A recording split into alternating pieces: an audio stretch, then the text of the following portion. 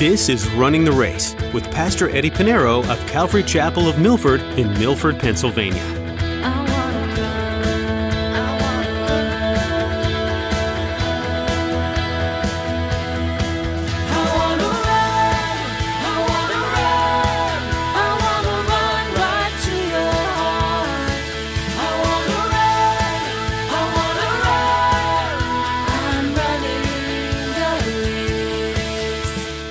Peter was a fisherman, but yet he shared the gospel and almost 3,000 gave their lives to the Lord. And I encourage those who want to get a Bible degree for the sake of learning the Bible. But just because a person got a degree, that doesn't mean, okay, this is what you do. And there are churches and denominations that would only ordain those that have a Bible degree. Now, in one way, I could see, but that's not a requirement in the scriptures. Have you ever felt inadequate in your faith? Have you ever felt the Lord calling you to something, but you don't follow through because you don't feel good enough? In today's message from Pastor Eddie, he reminds you that it doesn't matter where you're at in your faith journey or how much you think you've messed up. God has miraculous plans for your life and wants to use you in big ways. Open your arms and be filled with the power of the Holy Spirit. Well, let's join Pastor Eddie in the book of 1 Timothy chapter 5 as he continues his message, Honor the Elders.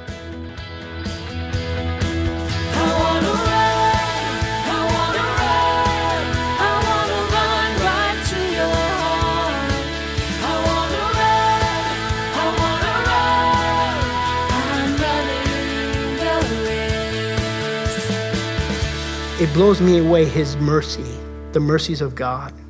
The woman who they were about to stone, and they were trying to trap Jesus, say, Jesus, the law says you stone him. But that was taken away. Rome has taken that authority from Israel to stone anyone to death. They couldn't do that anymore. They couldn't follow the law. So they were trying to trap Jesus. Jesus, if you don't stone this woman, you go against the law of Moses. However, if Jesus stoned the woman, he go against the laws of Caesar. They try to trap him. They can't trap the Messiah. So Jesus, as he's writing on the ground, he said, he without sin cast the first stone. Nobody cast a stone. They all dropped their stones. First of all, how did the Pharisees know how to find this woman in the act of adultery? They knew who she was. But what's amazing about that is that Jesus said, where are your accusers? And I think it's the most beautiful thing ever. Jesus said, neither do I accuse you. Who could have stoned that woman? Jesus. He was without sin. But Jesus said, neither do I accuse you. Go and sin no more. Christ did not come to condemn the world, but that the world might be saved. The word of God is amazing. So the reason for rebukes are two things. What happens is when they're rebuked, first, it brings sin to light and exposes it. It brings sin to light. Listen, you can't hide sin. You may think you're a master at it, but you can't hide sin. Sin will find you out. It will find you out. In Numbers chapter 32, verse 23, it says this, take note, the Lord says, you have sinned against the Lord, and be sure your sin will find you out. So the rebuke does two things. It exposes the sin so the other leaders can know, hey, this is a sin, just in case they don't know. But hey, if there's an accusation, what do you accuse him? This is a sin. Okay? Secondly, it serves as a warning to other leaders. It serves as a warning. You're leading God's people, much is expected of you. People want to be leaders, they love titles, they have no idea what they want. No idea. You see, the sin of a man that leads, that has a leadership role, when they sin, it's more serious because it affects everyone else. You're leading by example. You can't be in sin. Not that you don't sin. I blow it all the time. But there are sins that if it's exposed, it's going to hurt people. And so the punishment must be severe because more is expected of a leader. That's why James writes this in the epistle of James. James chapter 3, verse 1, he writes this, my brethren, let not many of you become teachers. Many do want to become teachers. Knowing that we shall receive a what? Stricter judgment. Whether what you do as a leader or in teaching the word of God, you will be judged. I know I will be judged greater. Every leader, pastor will be judged much greater. Now, whether an elder pastor is being honored or he's being rebuked, a leader must do so. The rest of the leader must do so. Whether we honor a leader or pastor, we must do so without taking sides and showing favoritism. Look at verse 21. He says, I charge you before God and the Lord Jesus Christ and the angels. Okay, angels are going to be a part of judgment in the book of Revelation, by the way. But what he's trying to say, he's making this charge before the other leaders of the church. When one disqualifies himself, he's including the entire spiritual realm. God the Father, Son, the Holy Spirit, and even the angelic host. He said, I charge you before God and the Lord Jesus Christ and the elected angels that you observe these things without prejudice, doing nothing with partiality. Pastor is to be given double honor or rebuked fairly without prejudice, without doing nothing with partiality. Whether he's liked or not, the church should love one another, including the pastor. Some may say, well, we're not too crazy about this pastor. Let's just give him a McDonald's coupon every week. Forget about the double cheese. No, single cheeseburger. Matter of fact, forget the cheese. The scripture says he's to be given double honor, whether he's liked or not. Or you could do on the flip side, when it comes to one who sins, say, he's committed adultery, but, we like him. He's a nice guy, and he's a great teacher. And boy, look what he's done in the ministry. The scripture calls for him to be rebuked. No partiality, no favoritism. We live in a world where justice, it's really a joke. The Bible in the Old Testament says we're to judge whether the poor or the rich, they should be equally judged. They committed a sin, they judge. We have inserted this word social justice all of a sudden. That's not biblical. That's what destroyed our country. That's what destroyed this culture. That's what destroyed people all around the world. Social justice. Two men commit a murder. One is doing well, it comes from a good home. He commits murder. He goes to jail. Death penalty even. But one, because he had a hard life. Social justice. Well, yeah, he killed and raped a woman, but he can go away because, he had a bad upbringing, Wasn't fed, fed Twinkies most of his life. And so it's okay. Social justice. That's not justice. Justice goes across the board for all. And, you have that, justice is blind. No, not in today's culture. There's social justice. That's not biblical. And we shouldn't be tagging along with people with social justice. Social justice has destroyed this nation. If one commits a crime, rich or poor, he has to do the time. But in the same way, in the same manner, when it comes to partiality in the house of God, it has to be the same. In fact, the scripture makes it clear about showing partiality in the house of God. It applies to every single one of us, not just leaders. James writes in James chapter 2, verses 1 through 4, he writes this, my brethren, do not hold the faith of our Lord Jesus Christ, the Lord of glory, with partiality. Don't do it. And he gives an example. For if there should come into the assembly a man with gold rings and fine apparel, and there should come in a poor man in filthy clothes, and you pay attention to the one wearing the fine clothing and say to him, you sit here in a good place. You can sit up front. And say to the poor man, you stand there or sit here at my footstool. Have you not shown partiality among yourselves and become judges with evil thoughts? That's a common pastor Eddie doesn't know $50 brother and $500 brother. I don't want to, not that I'm going to have that judge, but you know what? I'm just like you. I'm not better than you. I have to fight the flesh every now and then. You give to the Lord, and I thank you. We're giving the end of year statements. This is the reason why we're able to have service, the reason why we're able to pay the lights. Help me put food on the table for my family and I. Pay for ministries. People that are hurting, we're able to help them and support them. We have a benevolence. We're able to do these things because you're part of the household of God and is being faithful to the Lord. But I treat everyone the same. Everyone the same. There's only one person I treat better than all of you. That's my wife. God doesn't show partiality. Deuteronomy chapter 10, verse 17 says, "For the Lord your God is God of gods and Lord of lords, the great God, mighty and awesome, who shows no partiality nor takes a bribe." Romans chapter 2, verse 11, "For there is no partiality with God." Okay, so no partiality when it comes to leaders being honored, no partiality when it comes to leaders who sin and against God. And so, give double honor for those who rule well, right? Who labor in the word and doctrine, verses 17 and 18.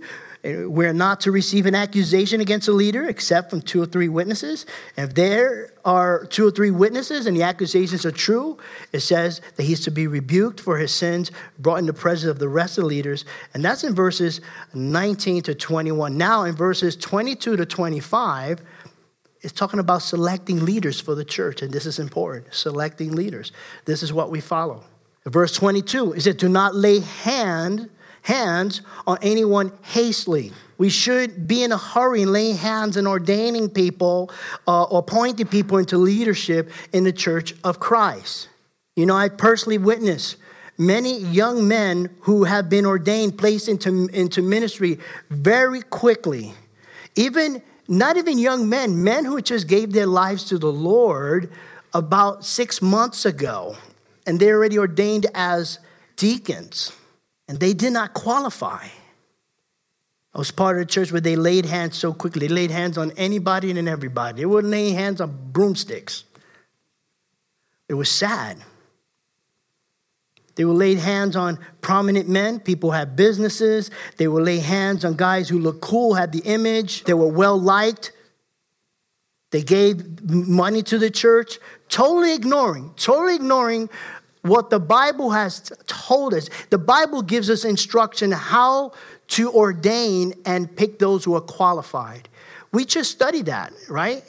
In 1 Timothy chapter 3, right? The qualifications of a leader. Acts chapter 6, right? When they first started appointing, when the church was birthed, they were called men who were spirit-filled in Acts chapter 6 and in Acts chapter 13. The Bible is filled with giving us instruction on how we ought to, appoint, and we pray about it. Usually these people are already serving as deacons before we lay hands on them. But there are requirements, and they're listed for us, and we did that study. And they disregard that. And he's saying it tells us one of the leaders should not be a novice of the word. 6 months. And so they totally disregard. So he said, do not lay hands hastily on anyone. And Pastor Chuck would always say this. He said, man appoints, but God anoints. It's not a biblical concept. Not a biblical concept that because a person got a Bible degree, that automatically they are ordained or they should be ordained as a leader. There are those, God bless them, they have a heart. The Bible says you have that, hey, great. Good for those who have a desire to be a leader. But the question, are you called by God? Forget that you want to be a leader. Forget that the church and organization that you are a part of is ready for you to lay hands on you and ordain you once you get your degree. That's not a biblical concept. Moses didn't go to Bible college. His Bible college was bush, the burning bush. Peter was a fisherman. But yet he shared the gospel and almost 3,000 gave their lives to the Lord. And I encourage those who want to get a Bible degree for the sake of learning the Bible. But just because a person got a degree, that doesn't mean, okay, this is what you do. And there are churches and denominations that would only ordain those that have a Bible degree. Now, in one way, I could see, but that's not a requirement in the scriptures. You see, this is where they add to the Bible. It's not biblical. So I love what Chuck Smith said, would say, man appoints, but God anoints. Laying hand on those who are not qualified too quickly, in fact, is very, very, very dangerous. They're not spiritually mature, ready to care for the needs of the church, the spiritual needs of the church. Even more so, not only is dangerous for the church, it's also dangerous for the person we're laying hands on. And I've seen many young men who were ordained too quickly. They weren't mature spiritually. They didn't fit the qualification, and it destroyed them. It really destroyed them. Where someone had drifted away and from the ministry, even from the Lord. Sometimes their head gets swelled up. It's dangerous. Another reason not to lay hands too quickly is, drop down to verse 24. Verse 24, another reason, it says, some men's sin are clearly evident, preceding them to judgment. In other words, it's obvious if you see one where their fruit, where they show they're not mature, and they sin, it's obvious, it's clear. You're not going to ordain them. And say, hey, let's ordain brother so-and-so, but he's always in the bar drinking, cursing like a sailor, really? It's evident. You're not going to lay hands on that guy.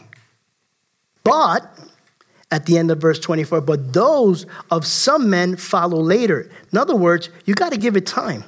Because again, what does the scripture say? We just read it, Numbers 32, verses 23. Your sin will find you out. Some people are good at hiding sin. And so that's why for us to pray and just give it time to see whether this person, that they are really following Christ and their heart is for the Lord and for the people, the house of God. Verse 25, it says, likewise, the good works of some are clearly evident. So there's some that we see it. It's evident. This person loves the Lord. This person loves Jesus, always bringing people to church, always praying for people. And he says, and those that are otherwise cannot be hidden. And so we cannot be in a hurry to lay hands on anyone. And that's how come you don't see that here frequently. We're not quick. We would love to have more leaders, but there has to be the heart. They have to be called, not because they want to be a leader. And they have to be already doing the work of a leader. And it takes time. Because if there's sin, it will be revealed. If there's good work, it will come to light. We have to give it some time. So he says in verse 22, do not lay hands on anyone hastily, nor share in other people's sin. Keep yourselves pure. Keep yourself pure by not sharing other people's sin. In other words, to keep pure in the sense that it's to be free from association with sins with others. And in the context, talking about leaders. If there's one that, you find out that, for a while, it looked like the person was, was being faithful to the Lord and to show fruit, and he loves Jesus. But after a while, you find that this person really, I remember I was listening to John Corson, and he said he learned really early on not to be quick to lay hands on anyone. He saw this one guy, and he had this, he's American, but he had this Rastafari, dreads, and he looked kind of cool. People loved him and everything. He laid hands on him quickly. Come to find out, he is smoking marijuana, and just selling it to other people. But what if they continue to associate with a person like that? So listen, it's not to say to abandon them, love them, encourage them, but, be careful who you associate with. Keep yourself pure. He's talking to leaders.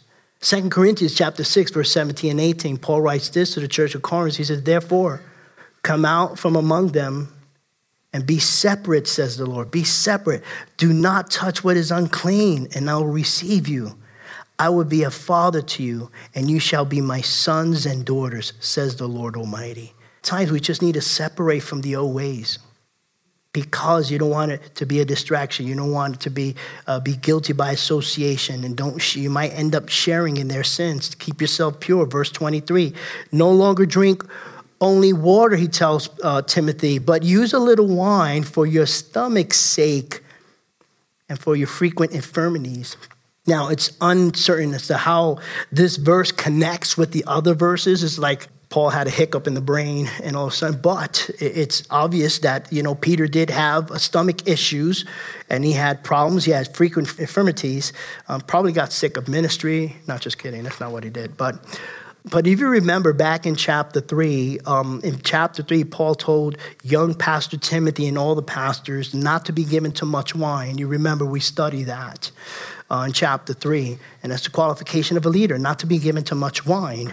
But, we find out in chapter 5, he tells Timothy, use a little wine, however, for your stomach's sake, because your stomach. Obviously, we know, today we have bottled water. They didn't have clean water back then.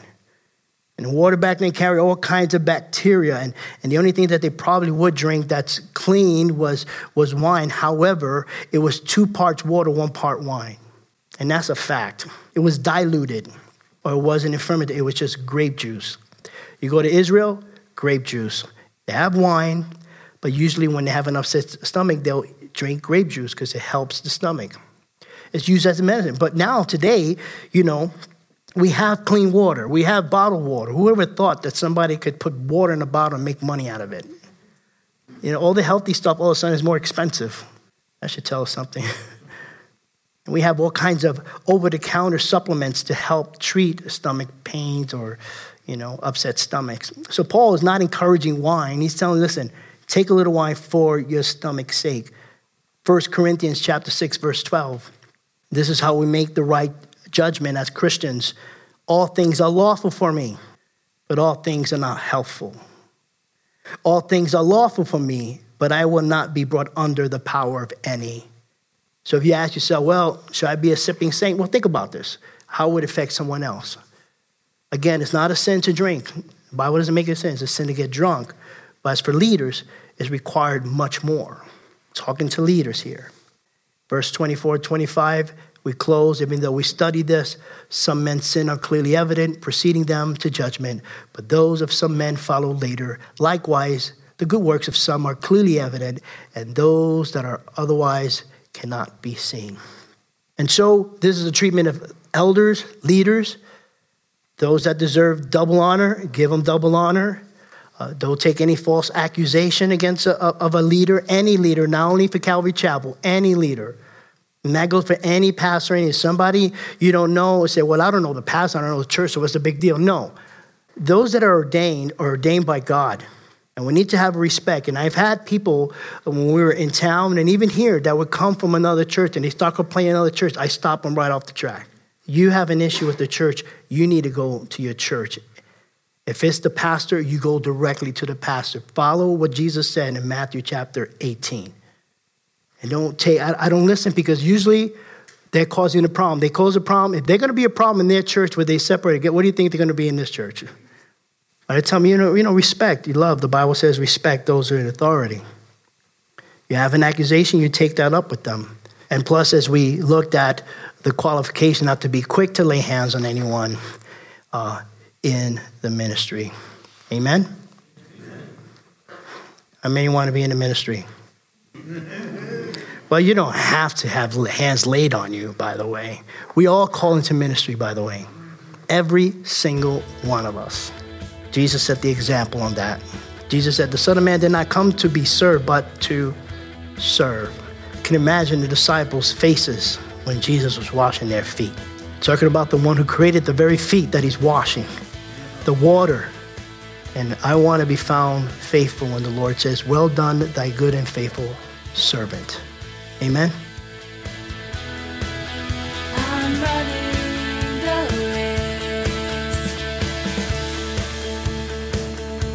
You've been listening to Running the Race with Pastor Eddie. Pastor Eddie has been diving into the book of 1 Timothy, a letter written by Paul to his young disciple. Paul encouraged Timothy not to let anyone judge him because of his age. How often have you led those who see themselves as older and wiser? Paul gives you great encouragement in 1 Timothy 4:12. Let no one despise your youth, but be an example to believers in word, in conduct, in love, in spirit, in faith, in purity. In short, lead by example. We're so glad you decided to join us on Running the Race today. Here's Jessica to tell you more. Prayers for this ministry would be so appreciated. The opportunity for the lost to be reached over the radio is incredible. So please pray for our listening audience, and that what's shared will alter people's lives forever. Another way you can support us is by prayerfully considering giving in a financial way. There's a lot of time and effort that goes into producing this program, and we're grateful for all who are willing to come alongside us to support the creation of each program. If you feel led to do this, you can find a Give tab at runningtheraceradio.com. Thanks, Jessica. If you missed that website, it was runningtheraceradio.com. While you're there, you can find all sorts of information about Calvary Chapel of Milford. If you're in the area, we would love to have you come visit on a Sunday morning. You'll find service times and directions on the website. Well, that's all for now. We hope you'll join us again next time, right here on Running the Race.